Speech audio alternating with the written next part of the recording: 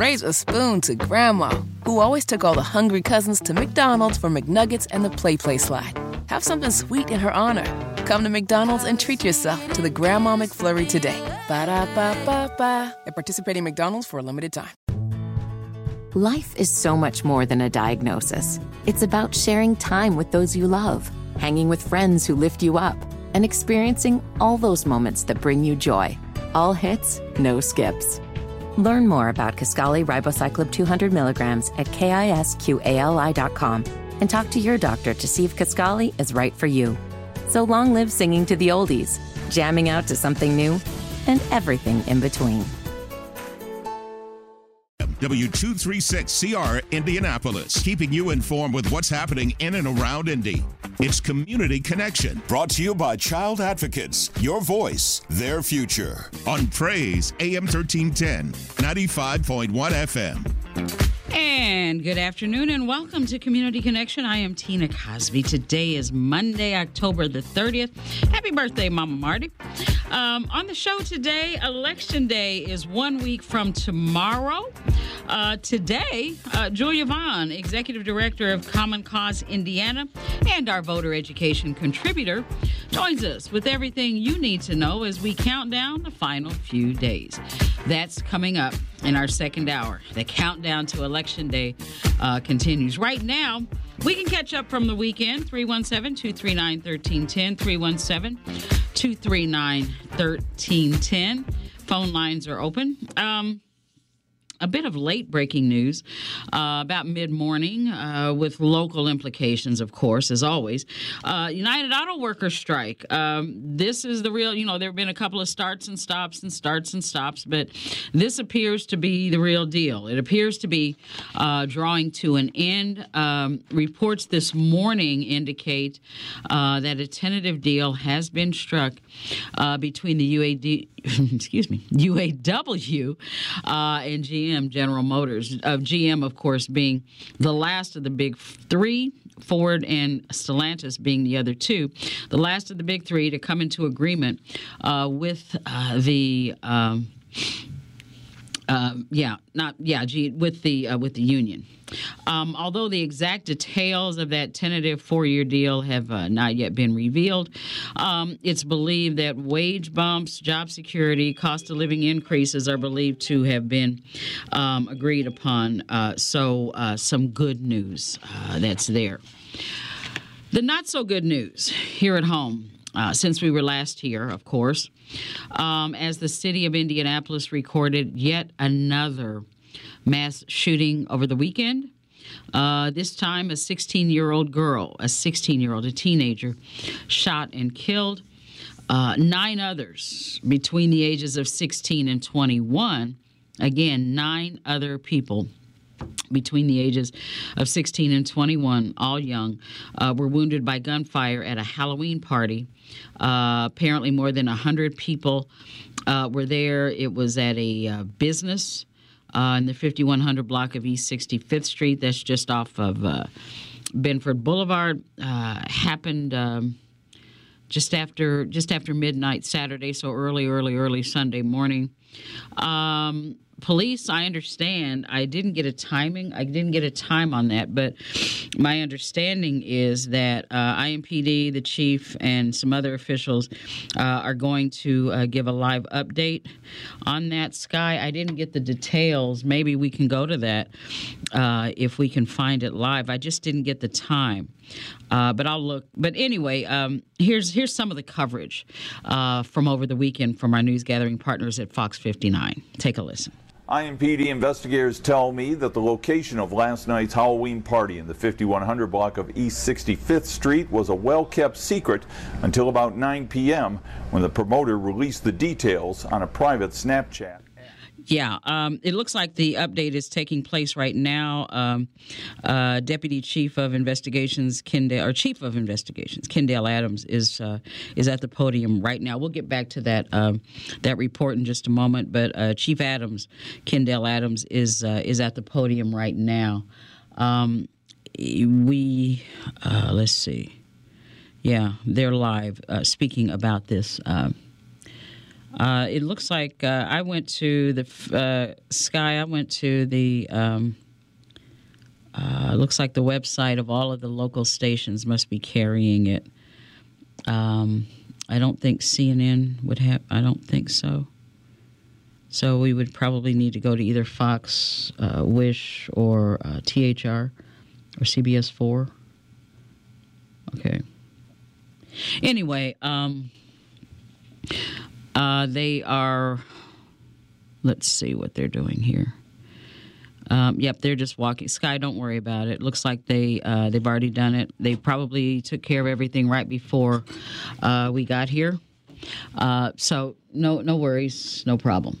But yeah, it looks like they gave a quick update, keeping the community involved, and letting us all know what's going on. That's the tragic, absolutely tragic, and.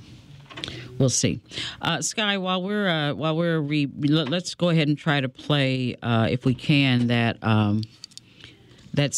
coverage from earlier this week, and then we'll get an update for everyone on what just transpired a few moments ago. Can we go ahead and play that? IMPD investigators tell me that the location of last night's Halloween party in the 5100 block of East 65th Street was a well-kept secret until about 9 p.m. when the promoter released the details on a private Snapchat app. It was chaos as hundreds of partygoers spilled out of this office park complex, many in Halloween garb, some as young as 12 years old when there was gunfire after 1 a.m.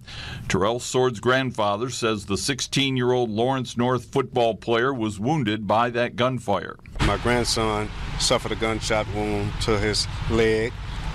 His bone and his vein was ruptured, so they're trying to keep the blood flow going in his legs so he won't have a backup. Young people, overwhelmingly from Lawrence and the north side of Indianapolis, attended the party, which drew the attention of passing IMPD officers who were observing and developing a plan to shut it down when they heard the gunshots. IMPD hasn't had much success in convincing the attendees to tell them what they know, but investigators say they'd like to confirm what Andrew Holmes and social media chatter says about how the shootings occurred. I understand that an individual wanted to get in with a ski mask, and they didn't want him in there with the ski mask on, nobody with a ski mask on. Understand that this individual left, came back, and discharged that weapon. Police found 6 weapons at the scene, shell casings from 4 different calibers of guns, and a 16-year-old girl shot to death just inside the front door, who wasn't necessarily targeted. She was just closest to a shooter. IMPD patrol officers returned to the scene to meet with the owner's representative today, who told me and IMPD confirmed that there was no private security inside the party when the shooting occurred.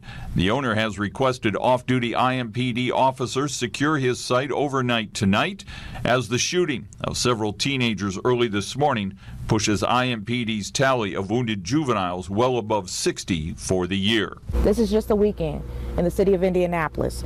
To compound the tragedy, Terrell Sword's mother, Tamara, was shot to death outside of a bar on Lafayette Road in 2015, leading her father, who is Terrell's grandfather, Andrew Holmes, to come to Indianapolis to lead a vigil for his slain daughter. In the newsroom, Russ McQuaid. Yeah, and so that was some of the coverage from this weekend.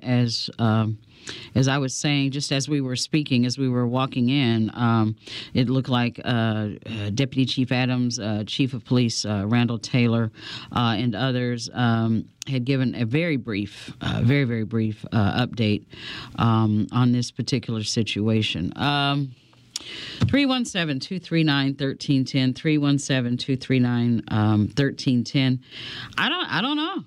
I don't know. There's so many elements with this one, and again, as soon as we can find out what Chief Taylor said, what Chief Adams said, and others, I will get that to you. But the investigation obviously is continuing. Gun violence in the city of Indianapolis is there was just another shooting not too long ago that was just reported. This is the concept of young people going to a party, a Halloween party, no doubt, having this is stuff young people have been doing for decades, for a long time. Having a nice time and going home safely is becoming more and more remote. You know, we're all being held hostage to this gun violence. I mean, you heard the shooting that killed 18 in Lewiston, Maine, where a whole city was shut down. You couldn't even buy, the reporters were saying you couldn't even buy a hamburger at McDonald's due to gun violence. Somebody walking around with a gun who didn't like something that happened, and so they decided to just take control of the situation.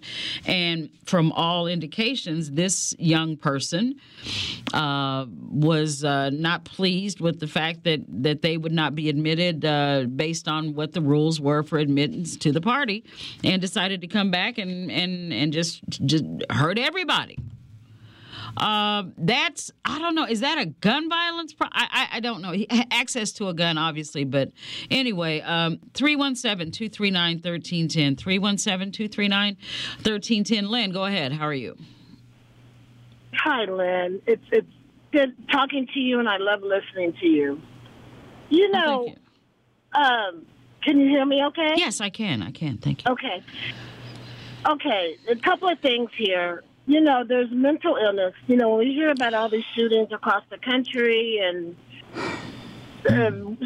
these individuals are going into stores and schools and malls and they're just shooting, okay, and they're adults. Mm-hmm. But we're talking about children now. Mm-hmm. And 12, 13 years old, these are junior high kids just entering high school. Well, no, they're not at 12 and 13, but they're junior high and middle school kids. There's something going on in these schools, the bullying, the harassment, the teasing. And my question is, at 1 o'clock in the morning, why were they still there? Aren't there curfews anymore? You know, back in the day, I think our curfew was like, 9 or 10 o'clock? Well, here's another question. What's a 12-year-old doing out at 1 o'clock in the morning? Where was the parent? Exactly. So, the curfews, can be... I'm sorry, go ahead. No, go ahead. That child came with a ski mask over his head. Yes. They're not allowed. Mm-hmm. Understandable. But he came there with a vengeance on someone. Well, my understanding was from just the report is that he was told he could not enter with a ski mask, and so he left and then came back. So he was not at all pleased that he was told he had to do something he did not want to do. So therefore, exactly. I'm just gonna. But that's not. But anyway, go ahead and finish your thought. But I'm thinking maybe he had the gun maybe on him, but he left as if to say, okay, I can't wear the mask. I'll go take it off, but I'm coming back. Okay, maybe. But he still carried out what he wanted to do. And the fact is that these kids, this is what they're doing. They're going to these parties, and they're letting out revenge on whomever they're trying to get to or whomever or whatever the situation is. But it would not surprise me, Tina, if there's bullying and harassment and teasing, because these kids are too young. It's something I think is coming from our schools that these kids are carrying outside of the school, of course, and now they're going to these parties where they know everybody. Their enemy might be at this party. I mean, you know what? Here's a problem I have with that part of it. And you make a good point. Bullying in schools has been going on for a long time as well. I have a problem with the social media aspect with this because social media has played a huge role in this bullying, a huge role in the gathering of these parties. As they were saying in the report, the organizer, the promoter, didn't even let everyone was looking for where this party was going to be, and they weren't able to even find out until a few hours before, and then it was released on social media. And so a lot of this has to do with, I think, social media, where bullying that's a breeding ground for bullying, right? Yeah. And access, unbelievable access to guns that should not be. That's where I think the problem. I don't know about the schools. I mean, I think schools are a little bit overloaded, and probably a lot gets dumped on their plates and things of that nature. And I think they handle and do as much as they can possibly do. Maybe some do more, maybe some do less. I don't know.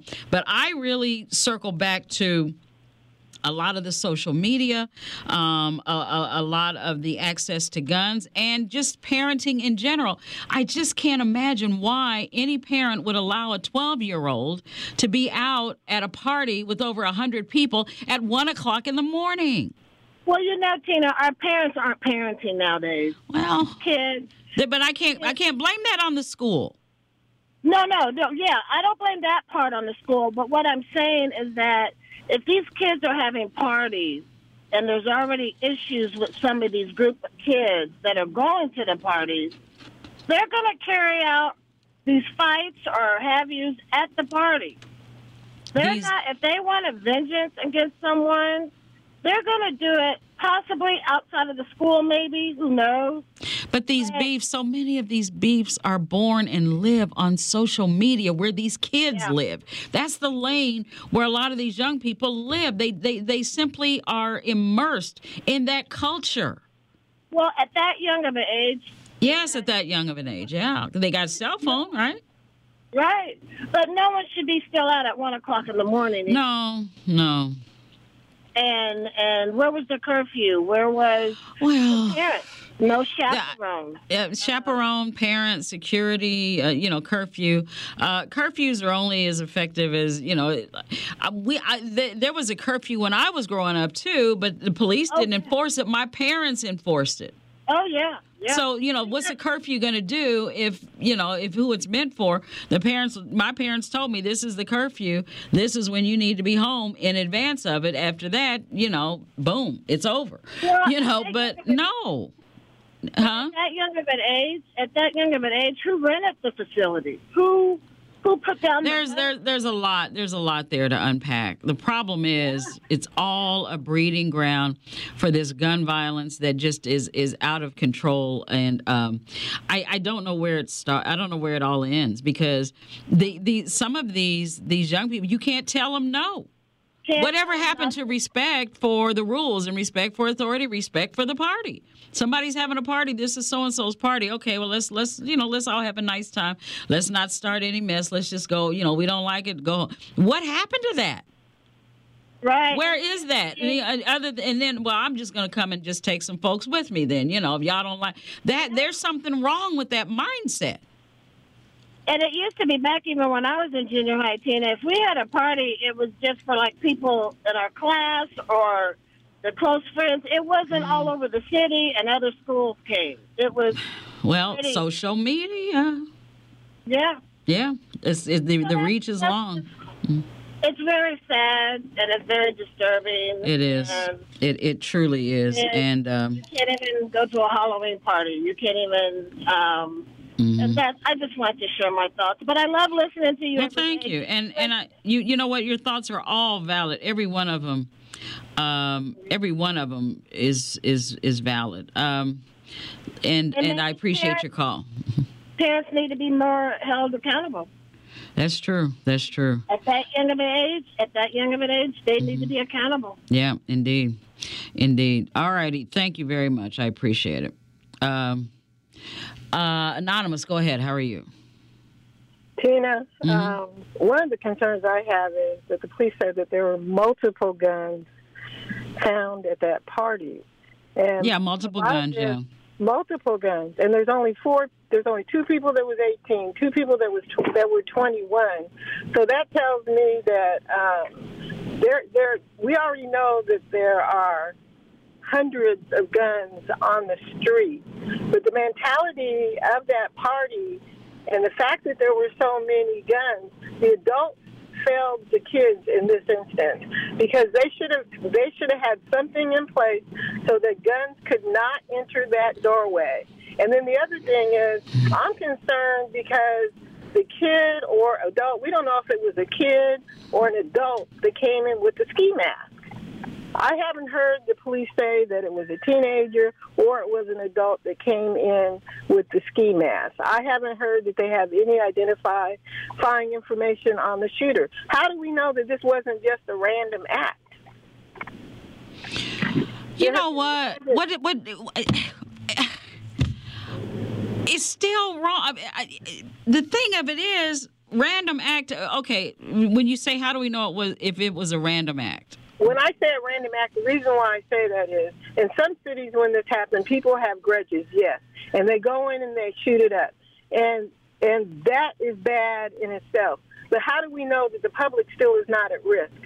Because we don't know who the shooter is. They don't know who the shooter is. We don't even know why he entered in that party. And yeah, it probably was social media that put it out there. But the other thing is that because they don't have an identity in this instance, and so many people were shot, how do they know that it wasn't just someone who found out about the party and then went in there with the purposeful mentality of just shooting it up? That's what I'm saying. Well, I think in the interest of public safety, if there was any reason to believe that there was someone on the loose, so to speak, and presenting a threat or an immediate harm to the public in general, that warning would have gone out.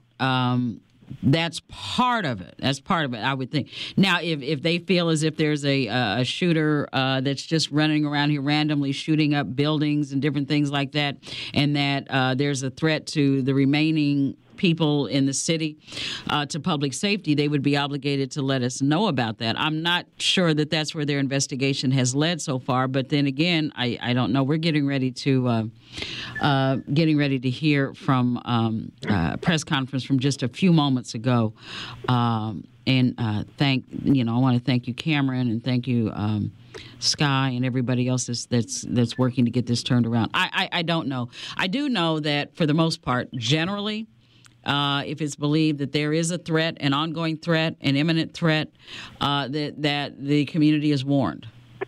So, maybe we don't know, but I don't know that whether they think that or not. I don't know. Okay. That's all I had to say. Okay. I appreciate that. Thank you. Bye.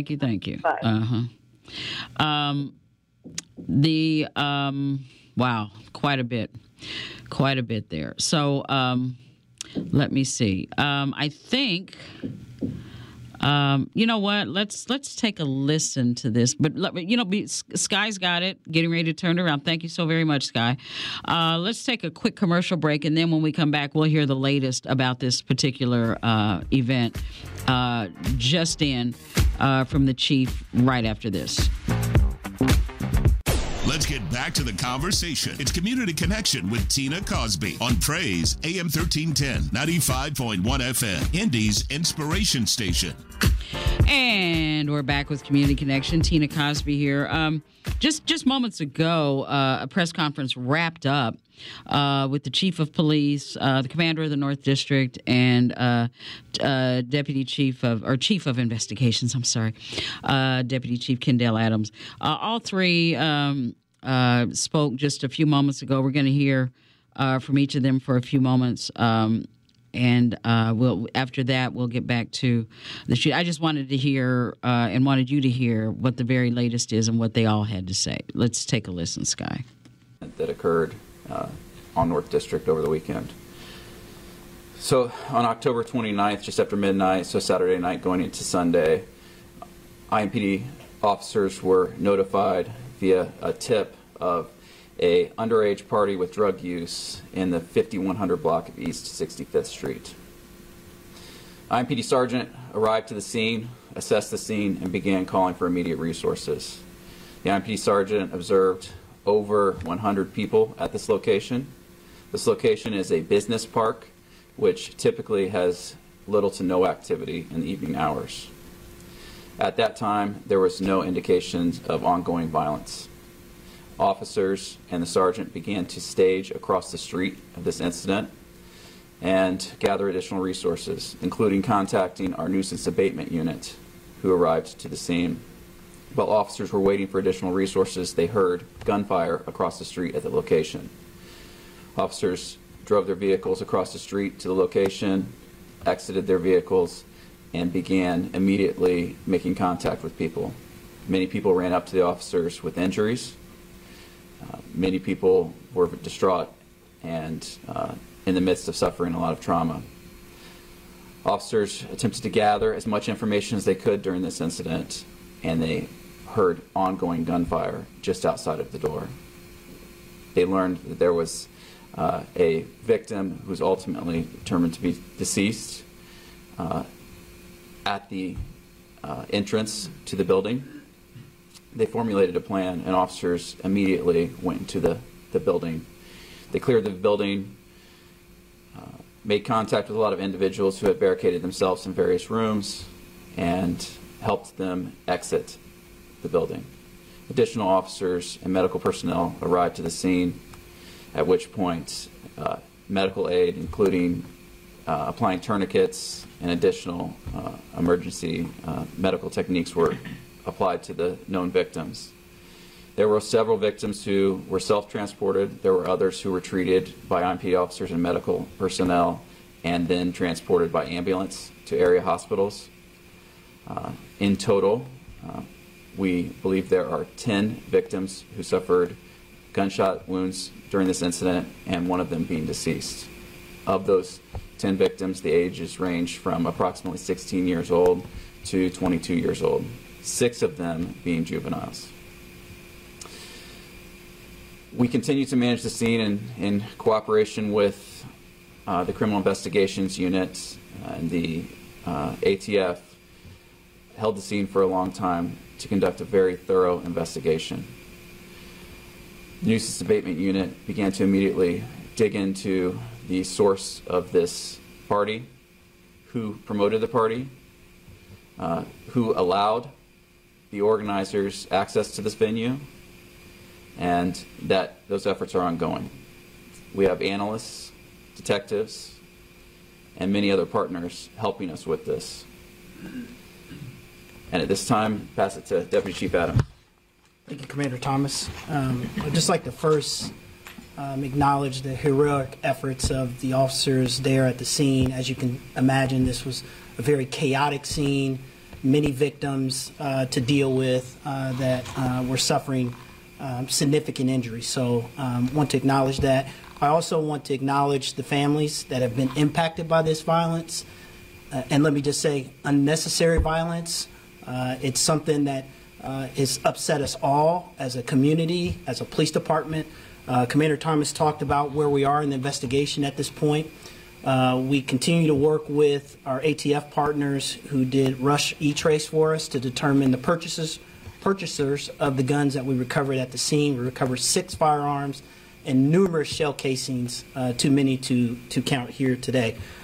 That information will be compared against our NIBIN and all of our ballistic evidence that we're able to help us determine who may have purchased these guns. In addition to that, we work with our nuisance abatement, as Commander Thomas already mentioned. We've identified the promoter, the subleaser, and the owner of... Raise a spoon to Grandma, who always took all the hungry cousins to McDonald's for McNuggets and the Play Slide. Have something sweet in her honor. Come to McDonald's and treat yourself to the Grandma McFlurry today. Ba-da-ba-ba-ba. At participating McDonald's for a limited time.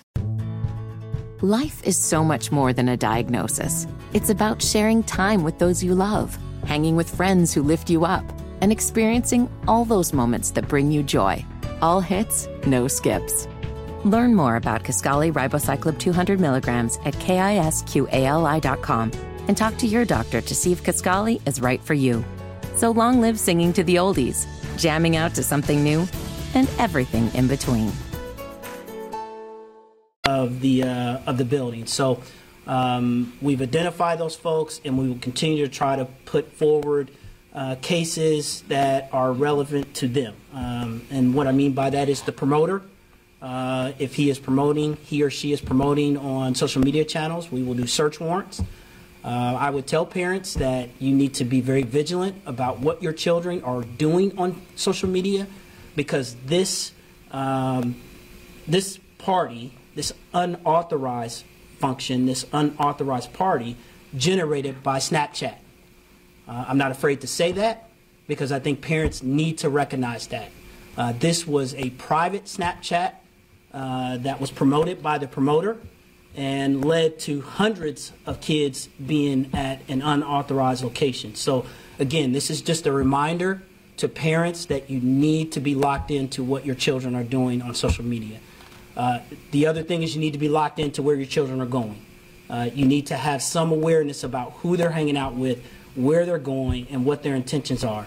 Because again, this generated from social media. So Snapchat was one and Cash App was the other. So those will be the two platforms that we're looking at to help us try to build a case potentially against the promoter and subleaser. The Cash App was used to actually take the currency. So they weren't dealing in cash.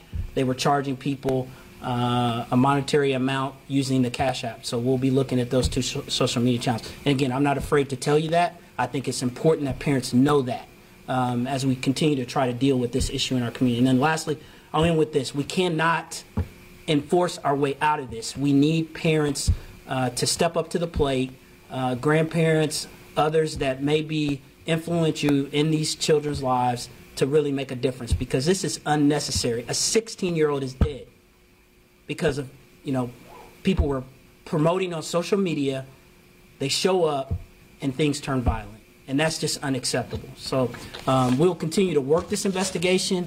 We have not, at this point, identified a shooter or shooters. We'll continue to work towards that. Last thing I'll say before I turn it over to Chief Taylor is there were several hundred people there. Somebody saw something. Somebody recorded something on their cell phone. Media is getting stories about what occurred, and they're asking us things that we don't even know. So I'm begging you to come forward with information. No one deserves to die at 16 years old because they go to a party. And we're going to do everything as a law enforcement agency to do our part. But we need you to do your part. And if your children have something on their device, I encourage you to call us because we need that information. 327-3475. Chief Taylor. I'm not going to say anything different than you've already heard here from the commander and the deputy chief, but we have a 16-year-old family that has lost someone extremely important to them, and there's no way we can bring them back. I've left messages for both the mother and the father. I hope to speak with them later on in the day and give them my condolences, but to help them out any way we can.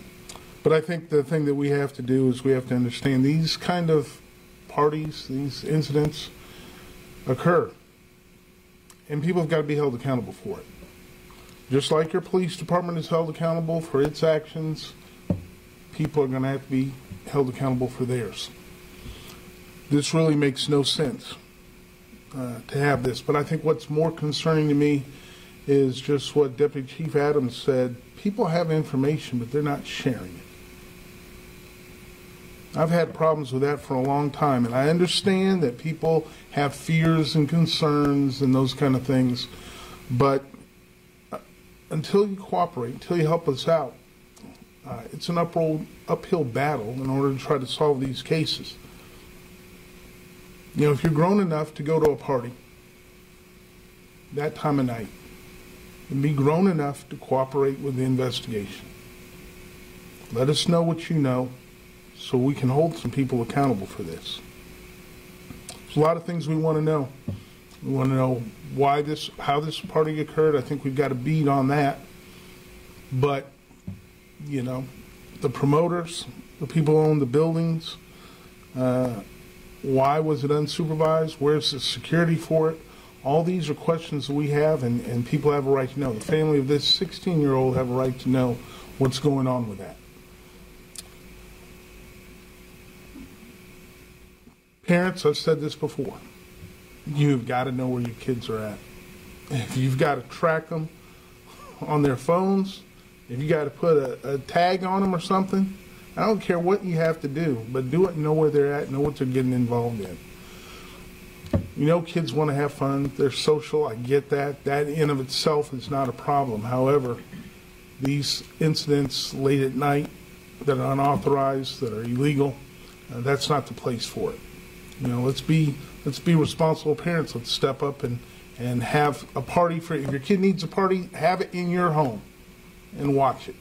Let's not have this kind of stuff go on. So with that, we'll open it for brief questions. And so there you have it.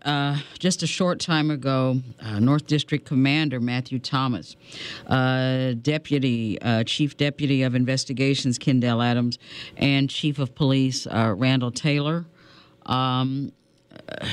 Commander Thomas gave the details, and Deputy Chief Chief Adams and Chief Taylor issued the plea. You heard it, and if you didn't. This totally, according to what police are saying, and again, this is according to what they're saying right now, but it seems to be totally, Chief Taylor said they think they have a beat on it, which means they think they've got that part pretty well identified. Social media driven. So 100% social media driven. They're looking at Snapchat and Cash App. They are saying this party was unauthorized, generated totally from social media, Snapchat and Cash App to be specific, according to Chief Kendall Adams. Chief Adams was very clear. As a police agency, they cannot enforce their way out of this. They need help. Both chiefs pleaded, as did the commander, pleaded with parents for help and anyone else who was there. They called this unnecessary. Didn't have to happen. They've identified, several firearms. They've identified the promoter, the subleaser, and the owner of the building where it took place. This was an industrial park, so there was no way, shape, or form that this space in this industrial park should have been rented out as a party, and not to mention a party, for underage attendees. And so there you have it. Like I said, early reports were that it was probably social media. The chief and police have basically confirmed that, yes, they strongly believe this was social media. They need help. If you know of anything or know of anybody or seen, just this family of the 16-year-old girl, I can't imagine. Nobody can imagine unless you've been there. 317-327-3475, 317-327-3475. So there's the latest from that, and the investigation continues. It looks like the bomb squad, at this hour, IMPD bomb squad is out at 71st and Zionsville Road as a result of an investigation. Probably not connected. Who knows what that's in reference to? But that area is roped off. So if you're in that vicinity and trying to get through around between 62nd and 71st in Zionsville, IMPD bomb squad members are responding to reports of an explosive device in a residential neighborhood. So please stay clear of that. Still don't know the latest on that. So that's the latest from the mass shooting, and if you can help in any way, shape, or form, please do. Moving on, again, 317-239-1310, 317-239-1310. I took some time out with that one, just so that you would hear, from the horse's mouth, so to speak. You would hear exactly what investigators are saying at this hour. And why they felt it was important to issue the plea once again for the umpteenth time. More than 100 people there. Surely somebody saw something. 2 social media sites involved. Surely somebody knows a little bit more than what they're saying. So let's hope that police can get to the bottom, investigators can get to the bottom of this. On a completely different some other information that's come across. My son asked me about this last night. He came over to the house and he said, "Have you heard about the soccer stadium? It looks like it's going to go ahead. The proposed 20,000 seat soccer stadium. It looks like it's moving ahead." This, according to the Axios newsletter, the city's Metropolitan Development Commission this week will consider creating a special district called a Professional Sports Development Area, which would help pay for the Keystone Group's Indy 11 anchored mixed-use project along the White River. Axios goes on to say the city is approaching a July 1st deadline to create the new district. The Professional Sports Development Area will encapsulate property in and around the former Diamond Chain Company property at 402 Kentucky Avenue.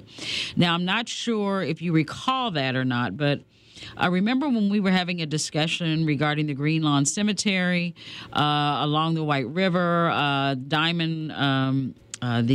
Diamond Chain Company property, and Green Lawn being Indianapolis's first public burial ground, opened in the 1820s. Thousands of African Americans were believed to be buried there, including many Civil War soldiers.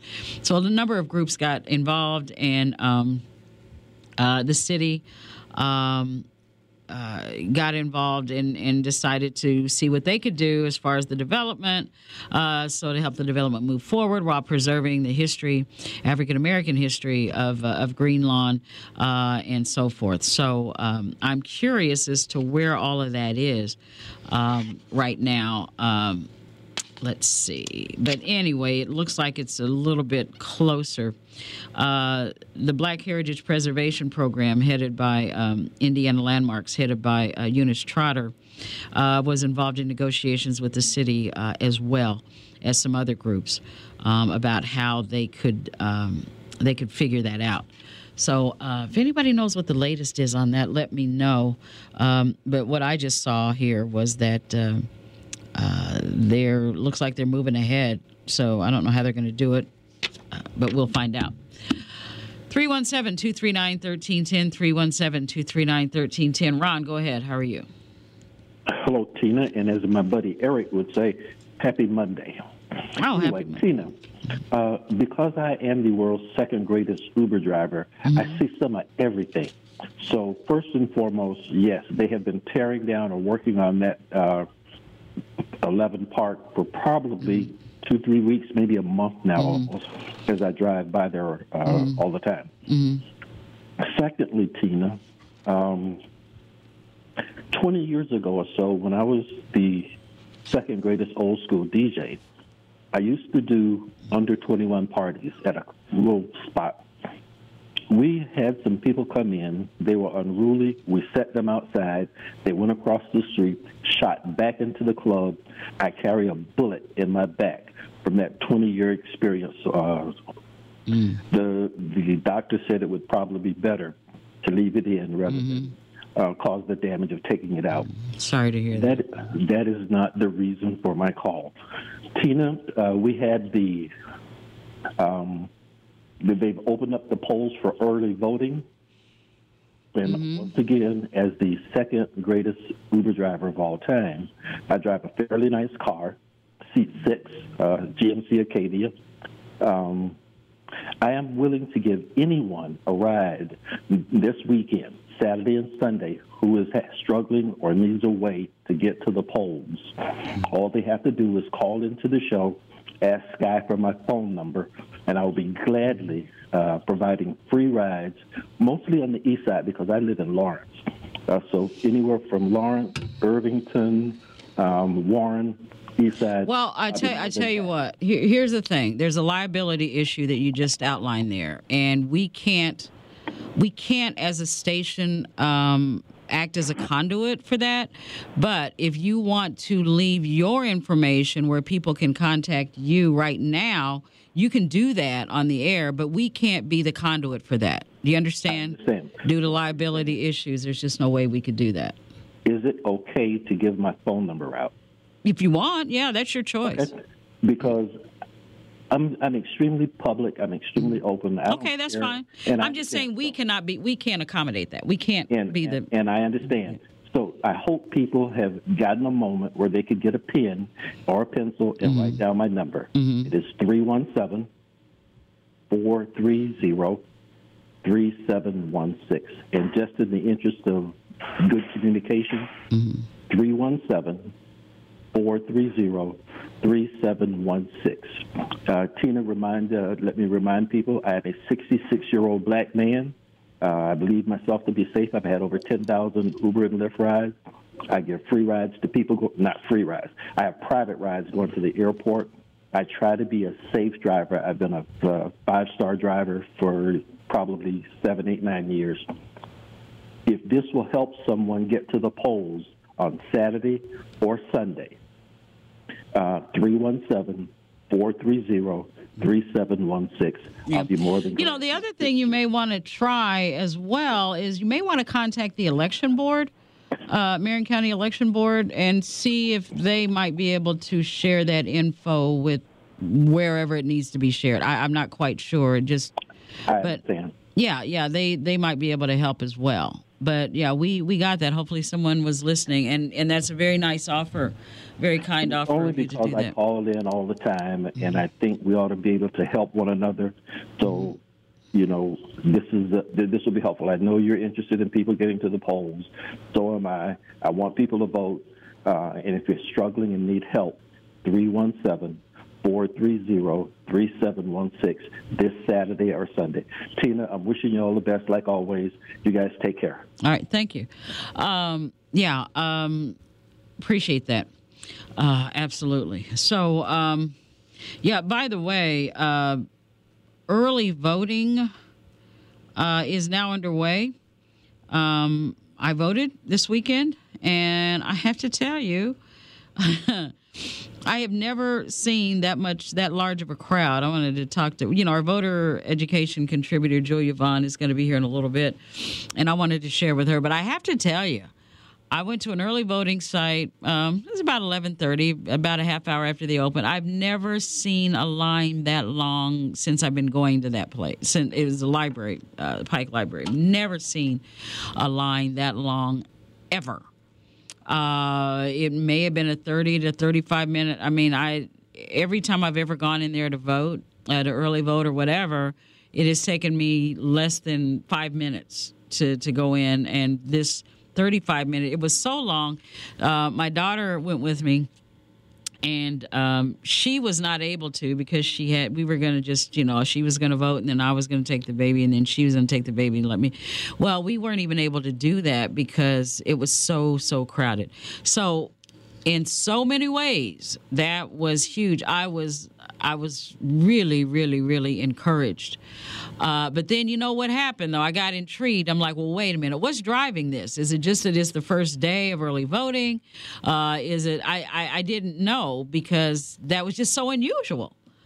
And I was talking to some people in line, and most of us that were talking in line, we all agreed, said we'd never seen it that way. There was one woman who kind of chimed in and said, well, I remember several years ago once it was like this. And I'm like, yeah, but in recent history, she was talking maybe 10 years ago, but in recent history, these satellite voting sites on a Saturday morning or Saturday, it was really morning because it was about 11:35, I recall, when we got there. Just unbelievable interest in this mayoral municipal election. I loved it. I hope it continues.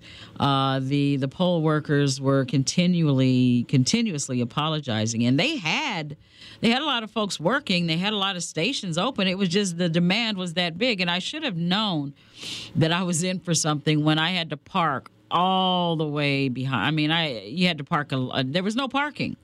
There was nowhere to park. That's how busy it was. Now, I didn't go by Sunday. I haven't been back to see if Saturday was just an aberration, or maybe Saturday is the way it's going to be.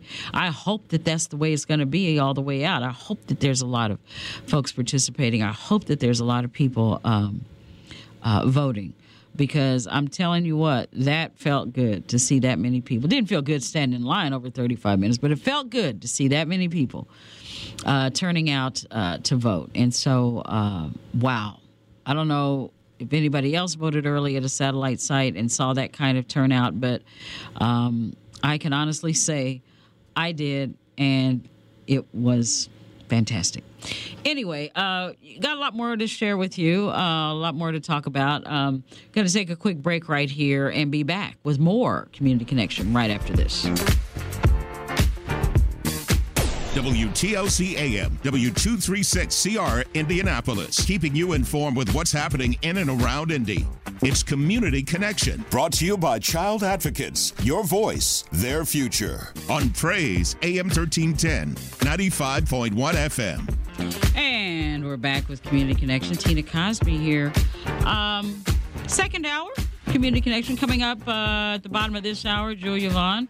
We're going to be talking about the elections, the upcoming election, 1 week from tomorrow, and some of the important things you need to know about as far as getting ready. The countdown has begun. You know, we're a week and a day away, and as I was saying, it looks like I would love to say that there's tremendous enthusiasm regarding this particular contest because of what I experienced on Saturday. And I'm going to say I experienced tremendous enthusiasm, at least in my little corner of the world where I was on Saturday at 11:30 a.m. It was standing room only. You could hardly get in. You couldn't find a place to park. You had to stand in line over 35 minutes to vote. So there was enthusiasm and energy. I hope that continues because we need a good turnout. We need a good turnout. So we're going to talk to Julia about that a little bit later. Also, talked about the soccer stadium downtown along the White River. It looks like it's moving forward, despite the fact that there is some pushback about unearthing a lot of that ground that was once the site of the Green Lawn Cemetery, first public burial ground that was opened in the 1820s. And African American burial grounds. So again, I gotta find out what the latest is on that because it seems like the last time I spoke with Eunice, they were trying to work out Eunice with Indiana Landmarks Black Preservation Program. That the city and the preservationists were trying to work out some sort of a compromise for the archaeological. And the dig and all the other things, the preservation of what was once Green Lawn, and then allow progress to continue along that way with the mixed use soccer stadium. So when I find out, I'll let everyone know a little bit more. Tomorrow is October 31st, Halloween. And Halloween is becoming really, really interesting. More and more people are finding, alternatives to children trick-or-treating, and that's totally up to you. There are some who still let their kids trick-or-treat. There are some who still trick-or-treat. There are some who still give out candy to trick-or-treaters. And then there are others who, for whatever reasons, don't want any part of it, but to keep the kids from feeling left out, have parties or trunk or treat or different things along that line. And, we've always been active in that as well here at the station. So, certainly appreciate that. But for those who want to, continue the regular tradition, the city has announced trick-or-treat hours for Halloween. And offered up tips to help trick-or-treaters stay safe as well. So the hours for trick-or-treating here in the city of Indianapolis County of Marion, will be from 6 p.m. tomorrow until 8 p.m., 6 p.m. tomorrow until 8 p.m., Tuesday, October 31st. IMPD is going to have extra patrols and enforcement in neighborhoods during these times to ensure the safety of residents during the Halloween festivities. The city fire departments, as they typically do, they're going to host trick-or-treating at all the fire departments, all the fire stations, all 43 fire stations during that same time frame. Because let's face it, there are a number. Children live, they live in apartments and condos and things of that nature. Not all. Some communities don't allow it at all. Some communities are not child friendly, some, whatever. So, that if you want to go and dress up and collect candy, you're always welcome at a fire station as well, if there's one near you. Again, that's tomorrow evening from 6 until 8 o'clock. The mayor's office says families are encouraged to review safety tips, such as wear light-colored clothing short enough to prevent tripping and add reflective tape. Wear fire-resistant costumes. Make sure that your children can see well through their face mask, although I haven't seen a face mask in a long time. Back in 19-nothing, when I was younger, that's all there was face mask. But now, seems like, I guess there are some. I just haven't seen a proliferation of masks. You used to see just rows and rows and rows of face masks. Haven't seen a whole lot of them. There are some. The traditional ones, the Frankensteins and the witches and the ghosts and the vampires, those, put over your head. But just you know what I'm talking. You guys know what I'm talking about. The plastic ones that had the piece of elastic string on the back, one on each side, and you just put it over your head, and sometimes they'd snap before the evening was over. But anyway, make sure that the kids can see.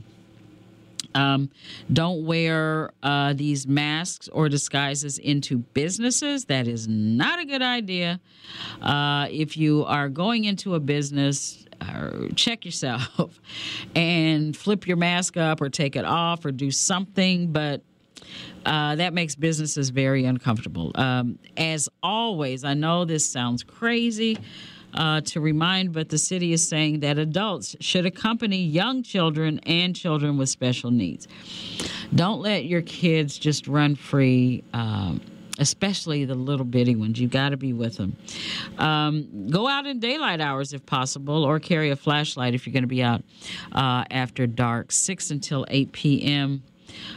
Is right there. 6 o'clock. It starts getting dark, around 6:30 or 7? No. So anyway.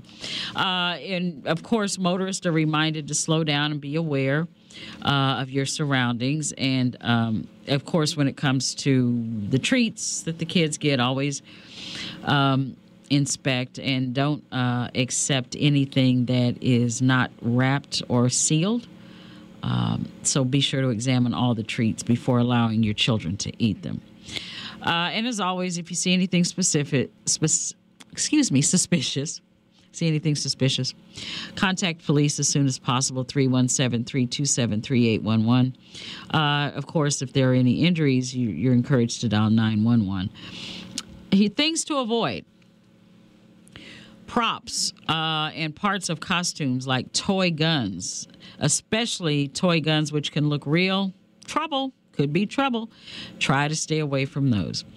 If you are not comfortable with trick-or-treating, of course, they're encouraging you to, perhaps have a party of your own, or maybe go to a fire station or other places. And, of course, check the weather and have appropriate dress under costumes in the event of cold temperatures. Now, as far as the temperatures, tomorrow is expected to be a little bit worse than today, if that makes sense. The forecast for tomorrow evening at this point is for increasing clouds and turning breezy. PM wintry mix possible with a high temperature of 42 degrees, so you will definitely want to raise a spoon to Grandma, who always took all the hungry cousins to McDonald's for McNuggets and the Play Slide. Have something sweet in her honor. Come to McDonald's and treat yourself to the Grandma McFlurry today. Ba-da-ba-ba-ba. At participating McDonald's for a limited time. Life is so much more than a diagnosis. It's about sharing time with those you love, hanging with friends who lift you up, and experiencing all those moments that bring you joy. All hits, no skips. Learn more about Kisqali Ribociclib 200 milligrams at KISQALI.com and talk to your doctor to see if Kisqali is right for you. So long live singing to the oldies, jamming out to something new, and everything in between. Bundle up the little ones if you are going out and taking them out to trick or treat. But again, tomorrow's a big night for a lot of folks, and I can honestly say at my house, I get a lot of trick-or-treaters. I do. But we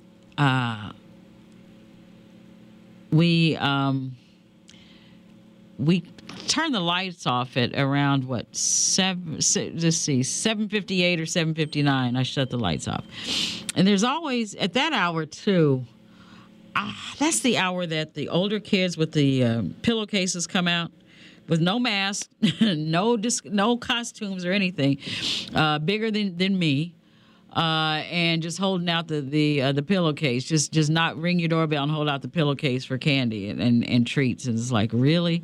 They don't even say trick or treat a lot of times. So if you're answering your door anytime after 8 o'clock, do it at your own risk, I guess. But I tend to not care to entertain the bigger kids that come late, and just stand at your door and ask for candy.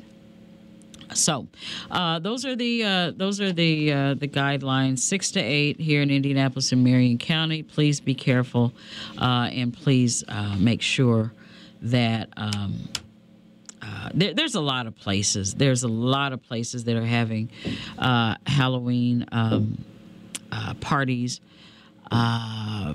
So just check your listings, and we'll see what all we have. 317-239-1310, 317-239-1310. The Indianapolis Colts. I watched the ball game. Yesterday was one of the first times, and Danny Bridges is going to be here with us tomorrow once again, because on Thursday we are going to be out at George's. We're going to be live at George's restaurant out there on Benford Boulevard with our annual Moselle Sanders fundraising luncheon. So we're just going to be doing just a live show. We're going to have a good time, but we won't have our regular sports segment and just our regular show on Thursday. So, quick programming note there as well. But what I was saying was, because Danny is coming tomorrow, I was going to talk Colts with Danny tomorrow, but it's I don't know. It's interesting how close they've been coming, and then kind of just fall apart. But Danny will know more. I think the defense is desperately in need of some help, but an area where Danny, I don't know if we disagree, but Danny seems to think he's going nowhere. I think he should have gone somewhere a long time ago, and I really do believe that the general manager may have, he just may have run his course. It may be time to move on to something else, because what's taking place doesn't seem to be working. And I know our quarterback is injured. A lot of other things are at play, and such is life in the NFL, because injuries and things like that happen. So you have to be ready. But we just like to see him start to win something a little sooner. So we're going to be talking about that tomorrow. And again, programming note: the Moselle Sanders Annual Thanksgiving Day fundraising luncheon is coming up this Thursday, November the 2nd, from 11 a.m. until 2 p.m. Community Connection will be live. We'll be live out there. And again, hopefully we're going to have a good time. I know we will. Why did I say hopefully? I saw Stephanie Sanders at our Pastor's Appreciation Luncheon last week, and she is very excited about the new location. You may recall, for a number of years we held the Moselle Sanders Thanksgiving Day luncheon, and it was hosted so eloquently by our dear esteemed and long and since passed colleague Amos Brown. Used to host that. And it was always at the Outback Steakhouse, or the Outback, and Amos did a good job. The other thing about this was that a lot of times, because of the timing and when it was held, sometimes it would fall around election time. So a lot of politicians would be out there as well. So hopefully we'll see, both candidates for mayor out there, and we'll hear from them. We certainly want to have them on our show. as well as some of our council members. It's a very short ballot, by the way, when you go to vote. Very short ballot. Mine, James and I were talking about it. Mine had the mayoral, the mayoral election and your city county council. And that was it for mine. Now, different areas and different precincts may have a little bit more, but that's all mine had. Didn't take very long. So there was that. 317-239-1310. 317-239-1310. This statement, I don't know. This was kind of a social media thing as well. But the looks like the Center Township Trustee's Office has issued a statement about a news story and some video that went viral or went around about a constable who was having words with a deputy, and blah blah blah. Things got one thing led to another, and so social media took off again. But anyway, here's the following statement that may be attributed to the Center Township trustee LaDonna Freeman, and it reads: This morning, the Center Township constable came into the Julia Carson Government Center and detained a township employee and a court employee for doing their jobs. We are confident that neither employee violated the law, and it's our understanding that the jail declined to accept them. They were returned to work where they continue serving Center Township residents with professionalism and integrity. Please direct any inquiries to the Center Township Trustee's Office via the holiday. Okay. So it looks like detained a township employee in a court. Oh my goodness. Okay. Okay, this one's gotten a little bit more complicated than what we know. So let me find out a little bit more about that one. This just came to me, so there's that. 317-239-1310. Julia Vaughn, again, like I was saying, our voter education contributor, is going to be talking a little bit about the voting. Now, the reminder for everyone. Now that the 28th has come, the 28th was Saturday, and right now in Marion County, early voting, of course, is available at the City County Building, which it has been for the past couple of weeks. That's located at 200 East Washington Street. But now 8 additional sites are available from 11 a.m. until 6 p.m. Through Monday, November 6th. But again, downtown remains. Downtown is if you want to head downtown. The 8 sites, let me get them for you. The 8 sites, I had them. James laughs at me because I always have them right here.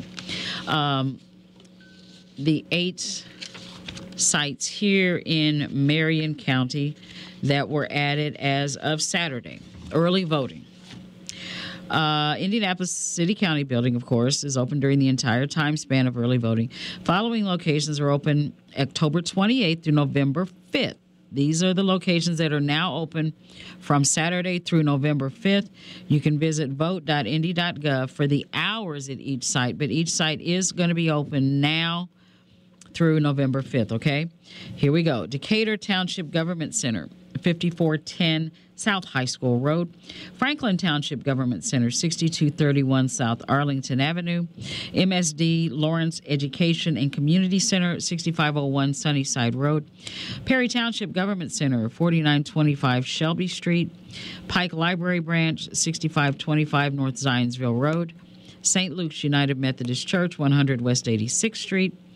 Thatcher Park Community Center, 4649 West Vermont Street, and the Warren Township Government Center, 501 North Post Road.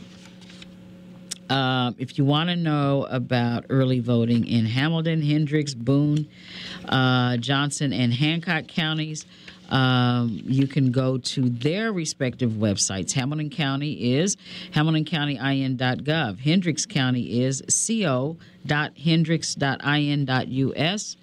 Johnson County is co.johnson.in.us. Boone County is Boone County, all one word, .in.gov. Hancock County is HancockIN.gov. So those are the surrounding counties. If you can't remember each of those, just go to indianavoters.in.gov, indianavoters.in. Speaking of voters, did you all hear, I'm sure you did, that your former governor and former vice president of the United States and now former candidate for president Mike Pence has dropped out of the race for president.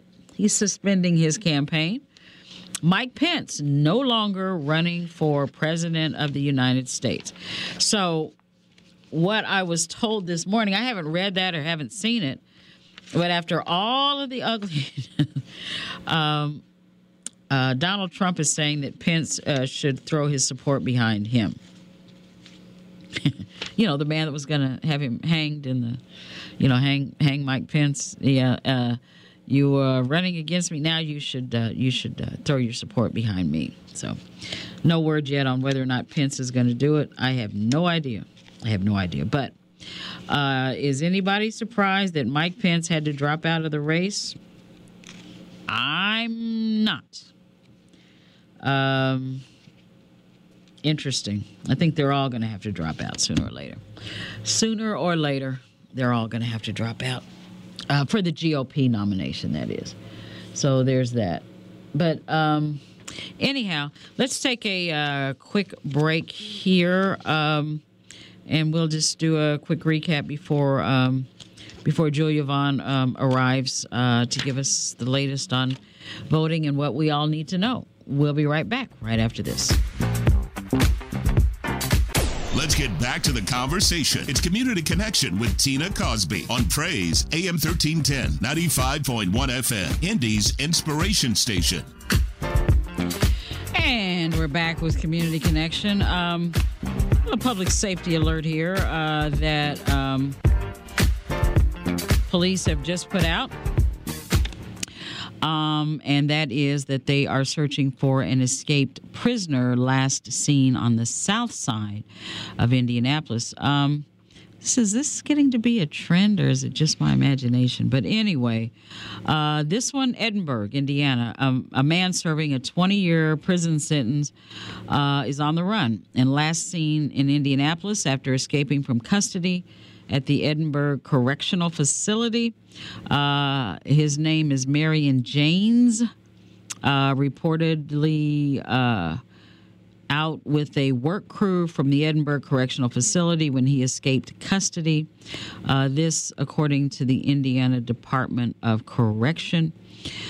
Janes was last seen driving 2006 blue Dodge Dakota with license plate number TK699MLU. This was just before 11 today. Today is Monday. 11 a.m.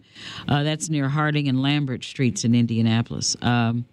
Investigators say he should not be approached. If spotted, call police immediately. Again, this man was serving a 20-year sentence for burglary and was at the Edinburgh Correctional Facility, which is a minimum security facility. Seems like that's a lot of time on somebody to be in a minimum security facility. I always thought minimum security was 5 years or less, but I don't know. 20 years, that's quite a bit of time, unless he only has a little bit left on his sentence. Anyway, the facility is on the grounds of Camp Atterbury. And I guess work crews work in multiple areas. The Department of Correction did not say where he was working when he allegedly, it looks like he just walked away from his work crew and escaped.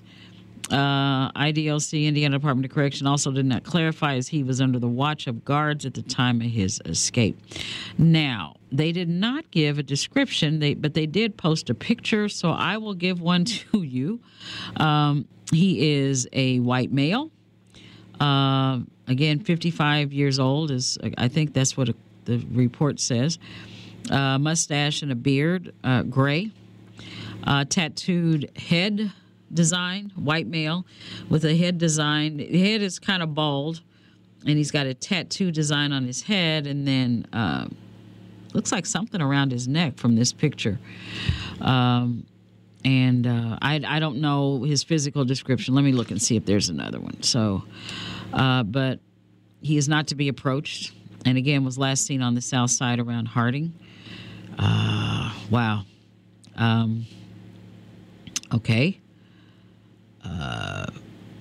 Here we go. Does it say large, small, tall, short? No. Yeah. Anyway, there's that.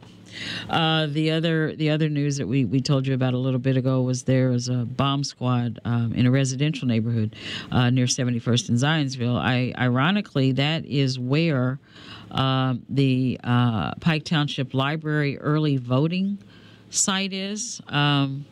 Right there, right off 71st and Zionsville, although this is apparently 62nd, something in Zionsville. So anyway, don't go in that area. I don't know if the school has been locked down, I would assume. We'll find out. Also found out that the United Auto Workers GM seems to be the last of the big three to fall in line with the union or to come to an agreement with the union. Stellantis and Ford apparently came to terms over the weekend. GM apparently came to terms mid to late morning. And so it would appear as if the auto workers strike is drawing to a close. The other news that we heard about, Mike Pence, former governor of the state of Indiana, former vice president of the United States of America, and recent candidate for president of the United States of America, has dropped out of the race. That information came over the weekend as well, so you probably already knew about that. I don't know what Pence is going to do. Not sure who he's going to throw his support behind. Again, I got a call this morning from someone saying that they had heard that Trump wanted Pence's support. Prisoner who officials say was like, okay, here we go. I was looking for more of a. It says he was last seen driving a 2006 blue Dodge Dakota. Yeah, I'm trying to. He says he's 55 years old, and the VA just called 911. It's not saying what he looks like. I mean, I gave you a description as best I could. Like you said, full beard, full mustache, kind of graying, and some kind of a tattoo design on the top of his head. Anyway, I don't even know what that design is. But his head is bald, and he's got a tattoo design on the top of his bald head. Don't approach him if you see him. Just walked away. So there we go. There that is. Anyhow, so we are about to go into our voter education segment, which we are doing all the way up until Election Day. And our voter education contributor, Julia Vaughn, I do believe is with us and will be joining us just momentarily. And Julia had, as always, has quite a bit of good information.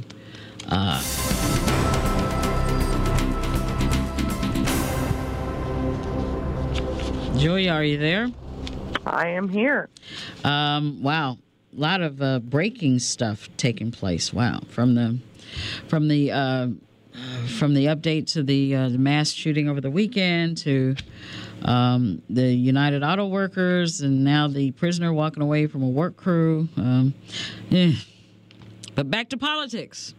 Yeah.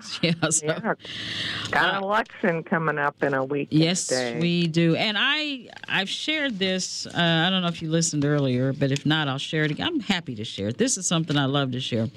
But I went to early vote Saturday. My daughter and I went together, and I have never seen a line that long in my life. Really? It took me a long. Huh? Where did you go? Well, this time I went to the Pike Township Library over there on 71st and Zionsville Road. And I typically, when I'm going to vote early or whatever, and if I'm in that area, I'll just swing in there because it's quick. Right. It's never... it's never empty, but it's quick. I didn't even take my phone in, Julia. That's how. But I should have known when I couldn't find a place to park that it was going to be more than a minute. It was more like 35 minutes, maybe a little bit longer, to get through the line. And again, the workers were apologizing. They were very entertaining. They were very kind, very polite, and they had full capacity there. I mean, they had all kinds of stations set up, and they had an abundance of workers. It was just that the demand was just that great for the vote. I don't know what That was, I don't know if, and because the library opened for early voting at 11, I think they got there like 11:35 or so. Huh.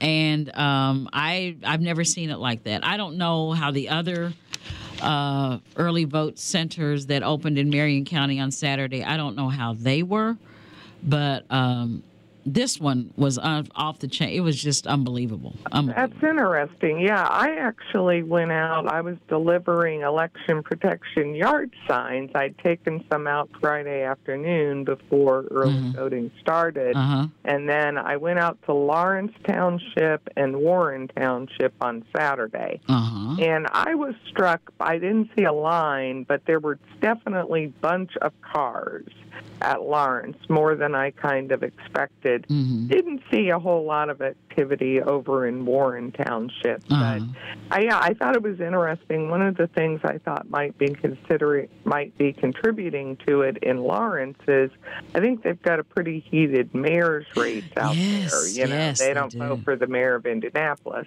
So, yeah, that's interesting.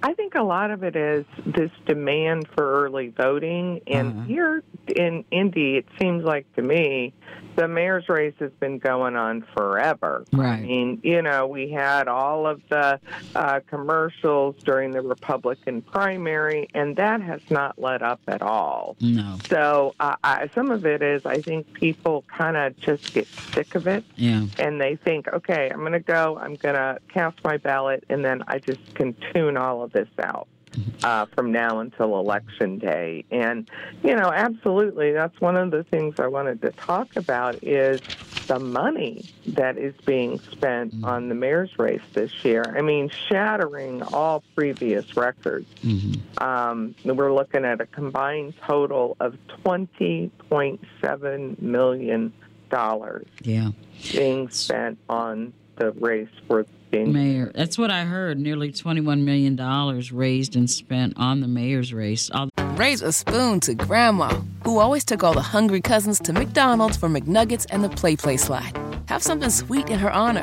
Come to McDonald's and treat yourself to the Grandma McFlurry today. Ba-da-ba-ba-ba. At participating McDonald's for a limited time.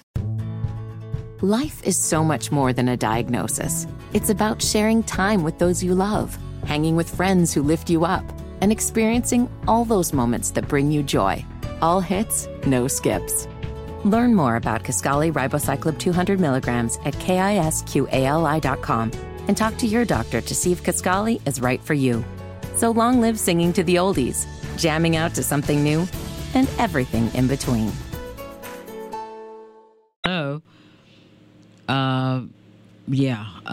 And it's unusual. And, what's unusual this year is you usually see the incumbent far outspending a challenger, but not what's happening here. And, of course, it's because we've got Shreve, the Republican candidate, who is self-funding most of his campaign. I mean, the guy's incredibly wealthy, apparently sold his business last year for $590 million, and he's willing to spend, so far he's given his campaign $13.5 million. Oh, wow.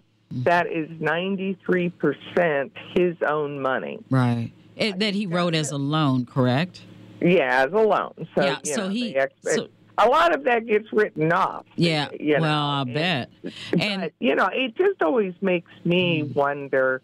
I don't know. If I was a millionaire, I don't think that's what I'd spend my money on. I just don't. Well, so depending on how much of a millionaire you are, it comes right back. I mean, interest, right? But the thing of it is that he hasn't outraised Hogsett. Right. Hogsett has raised like 3-4 times more money. He's just giving himself that much money, which is forcing Hogsett to spend.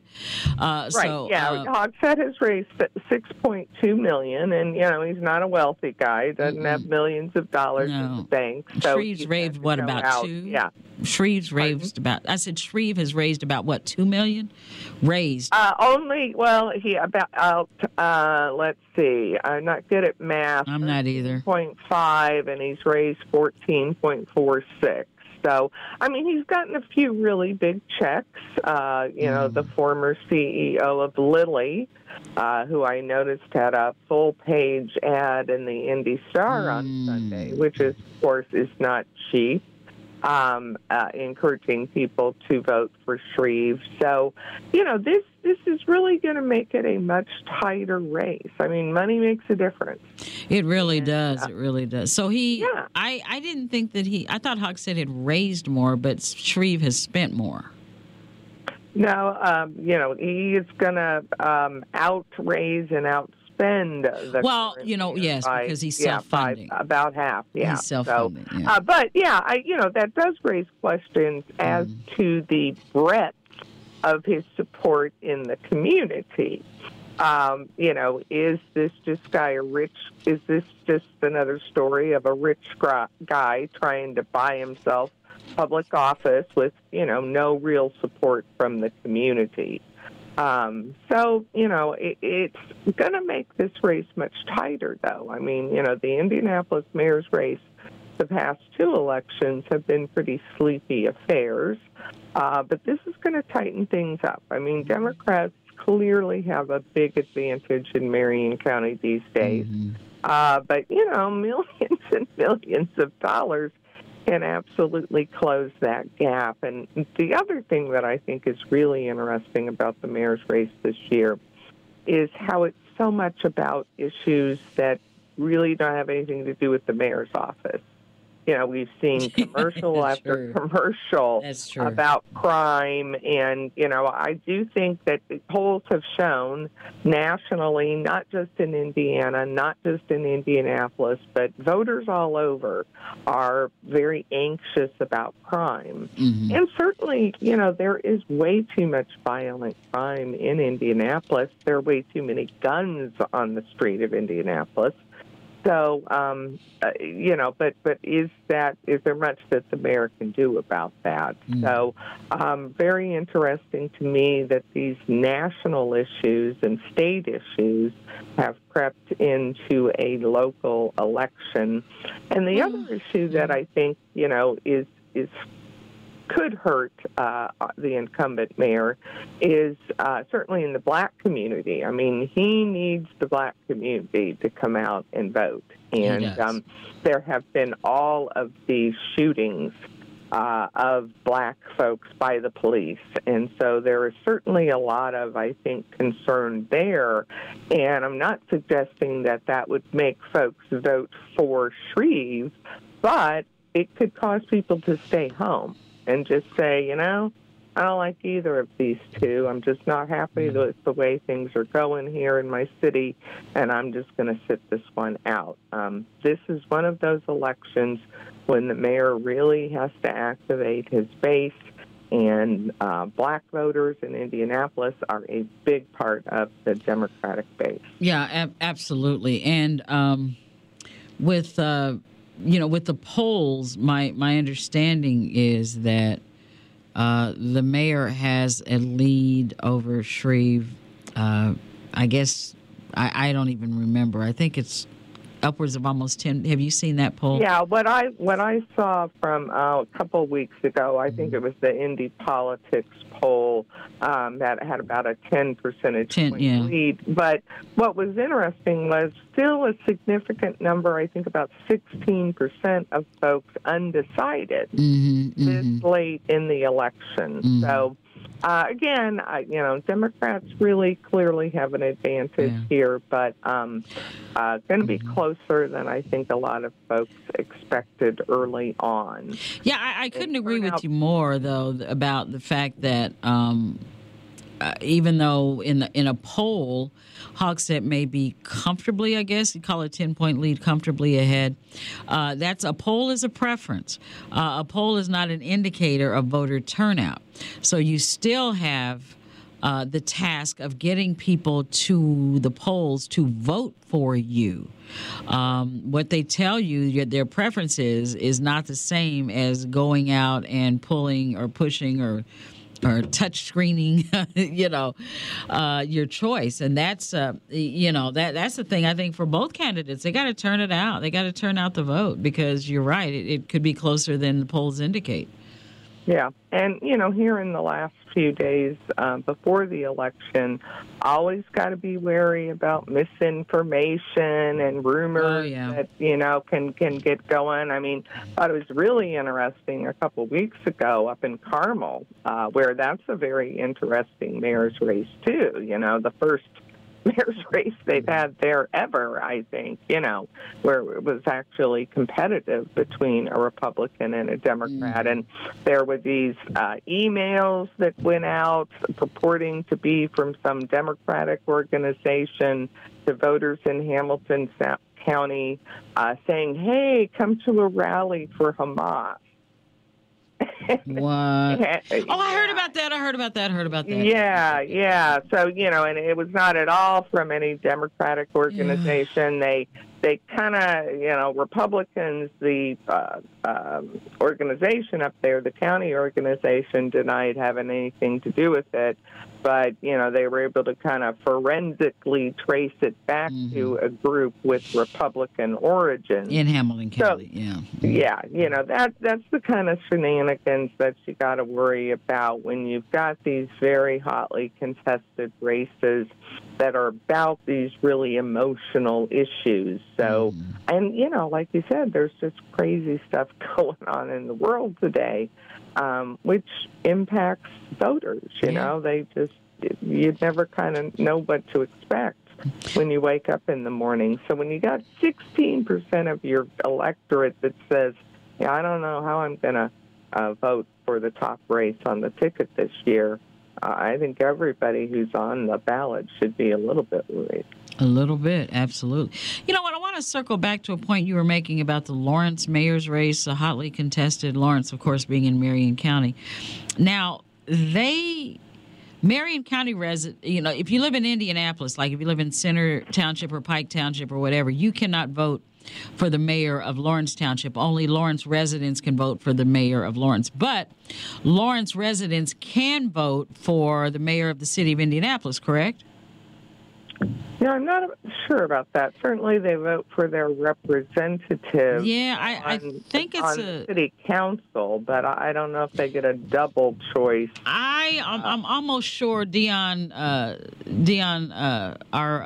GM Livingston, his brother, lives in Lawrence, and his brother gets to vote for the mayor of Indianapolis, but Dion, who lives in he lives here. I mean, I can't remember what township he lives in, but he cannot vote for the mayor of his brother's township.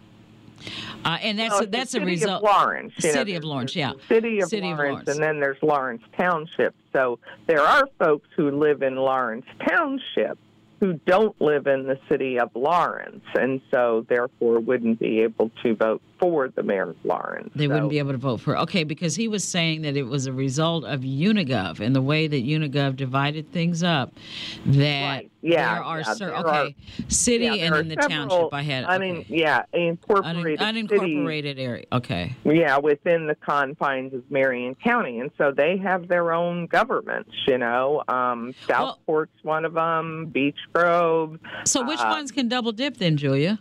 Because that's what Dion was saying. I don't think they can. It's the difference between the township and the city.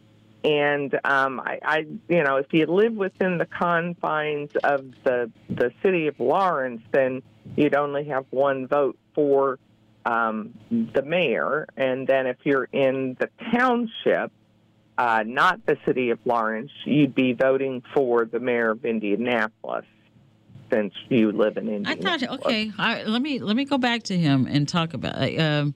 Somebody's probably texting me now because I probably got it all twisted up. I could be wrong, but my sense is because they have their own separate, not just mayor, but city government or city council or town board, that it would be double dipping to you just wouldn't be eligible to vote for the mayor of Indianapolis because, you're subject to the rules of Lawrence. Okay, here we go.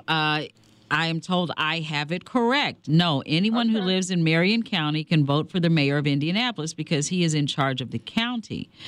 That's true because of UNIGOV. Because of UNIGOV. Yep. And Right. Dion has He's been executive of UNIGOV. That's what I was thinking. Executive. Yep. You got me. No, not trying to get anybody. I was just trying to clear the cobwebs because it's confusing. Right? It is, but it seems uneven. UNIGOV has made it very uneven. A lot of things out, and then included a lot of things that are interesting. Yeah. Okay. So it was. That's what happens when you do things with ulterior motives. But we won't go back into the ancient history of that. No. Reverend Alexander, go ahead. The election? Well, good afternoon, Tina and Ms. Vaughn.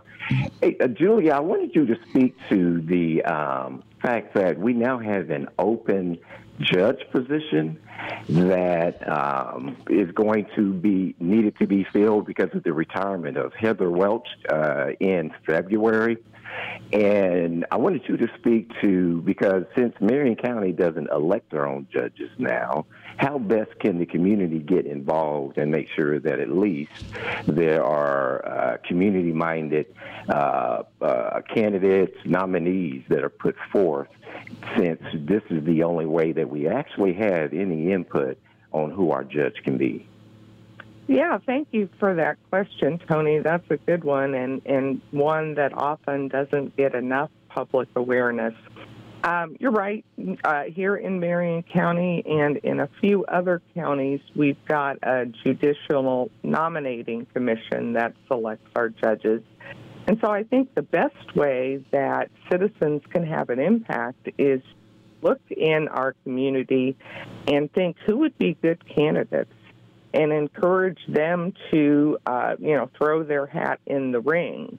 The commission is required under state law to consider things like experience, like demographics, like encouragement to have a balanced racial composition on the bench in the county. So if you've got people who you think would be good community-minded judges, now's the time to make them aware that this vacancy is going to be open and of the process that there exists to fill it, and, make sure that the Judicial Nominating Commission has a good pool of nominees to make their selection from. Yeah. Mr. Russell, you'll be the last caller. Hi, ladies. How are you? Trying to make it, rolling with the punches. Aren't we? But one thing I know, you both hail from the Madison, Indiana area, and on the program Saturday, Hoosier History Live, they spotlighted Madison. I don't know if you had a chance to hear that. But, I did not. Tell me about what happened. Well, they just usually like they have what they call a road tripper, and they go to a specific area and they talk about it. So it was interesting. But what I called about today was I'm so happy from a historical point of view to see all the excitement about the elections, and the money being spent. You see what's going on in the Middle East, and if we can use ballots instead of bullets, that's great in terms of, because you got so many people, you got different points of view, and the ballot is the way to do it. I think it was Benjamin Franklin that commented about you have a republic if you can keep it when they finish the constitutional situation in Philadelphia. And so I'm just very happy to see all the excitement about the people wanting to vote and that kind of thing. A lot of us worked hard back in the 70s, like when UNIGOV came on the scene to try to put our viewpoints add our little bit into the mix, and it's really great to see that people are really excited and really getting involved in the political process. And also, in terms of your question about the different, like Lawrence, Beach Grove, and Speedway You know, they can vote for the mayor of Indianapolis. We can't vote for their mayor. Yeah. That's what I understood it to be. Yes, it's like a compromise because in order to get Unibill passed, they had to make that compromise with the legislature, so to speak. And that's what happened. But by people really getting interested and involved, and, you know, when people focus on something, it's my belief that they will solve problems. And I think with the more people getting involved and excited about it, we have the chance to change some of these things that are kind of unfair to, I guess, us in the Indianapolis and some of the big urban areas that the legislature has come down with. So it's great that people are getting involved, and I hope it continues. Indeed, we all do, Mr. Russell. Thank you for your call. I appreciate it. You're welcome. Thank you. And so, Julia, let us hope. Let us move forward in hope that this enthusiasm, which is unusual. I mean, for a municipal / off-year election, I just found it unusual. I'm glad, but I hope it continues. Oh, absolutely. So, yeah, you know, we as you know, the caller said, this is the way in a democracy that we are supposed to take issues to the public and let them have their say. And, you know, hopefully the leaders selected will continue to listen to the people who elected them. So, yeah, it's nice to see. We've had just horrible turnout in previous municipal elections, so let's hope it continues. One last thing, wanted to remind folks of the Election Protection Hotline. Yes. It's available to anybody who's got a question or problem voting in the election this year. It is 866-OUR-VOTE, and that translates to 866-687-8683. There are trained volunteers on the end of that telephone line, can answer questions, and can hook you up with some legal help if you have any problems casting your ballot this year. Yeah. When I was voting, the woman wasn't having a problem casting her ballot. It's just the machine was not reading her driver's license. It threw them into a quandary. But would that have been an issue for 866-OUR-VOTE? I don't know. Could have been possibly if they couldn't solve the issue and didn't give her the option of casting a provisional ballot. You know, you always have the option, not always the greatest option, but, you know, if for some reason you've got a technical issue or something happens, you always have the right to ask for a provisional ballot. So certainly in this case, she could have called and, you know, asked what her rights were under those circumstances. But, yeah, it's just a great resource for questions and concerns. And another way to, you know, if you see something at the polling place that you think isn't quite right, you know, unfortunately, as I said earlier, you know, there's always the potential for dirty tricks. There's always the potential for folks trying to intimidate certain voters, to make an unfriendly atmosphere at the polling places. I mean, you know, here in Indiana, it's legal to carry a gun in to the place where you vote, unless it's a church or a school, someplace that says, no, absolutely no guns here. But, you know, in many of our voting locations, that happens, and it makes people uneasy. So, you know, you can call 866-OUR-VOTE to report anything that concerns you, that you think might be an effort to intimidate or harass voters. Because, unfortunately, those are problems that we see increasing across the state and across the country. You know, I'm curious. I think I'm going to look it up to see if anyone has ever been prosecuted in Georgia for the violation of the food/water provision to voters who are standing in line. Have you heard of anyone being I haven't. prosecuted and, for you know, that? they struck down parts of that law. I'm not sure if that was one of them. It certainly should have been if it wasn't. But Yeah, I mean, thankfully we don't have to worry about that kind of craziness here in Indiana, but Lord knows the legislature has put up enough hurdles for voters. Lots of folks get tripped up, so again, just remember that 866 Our Vote telephone. You can text them with questions as well. All righty. Julia, thank you so very much, and we'll talk with you next week.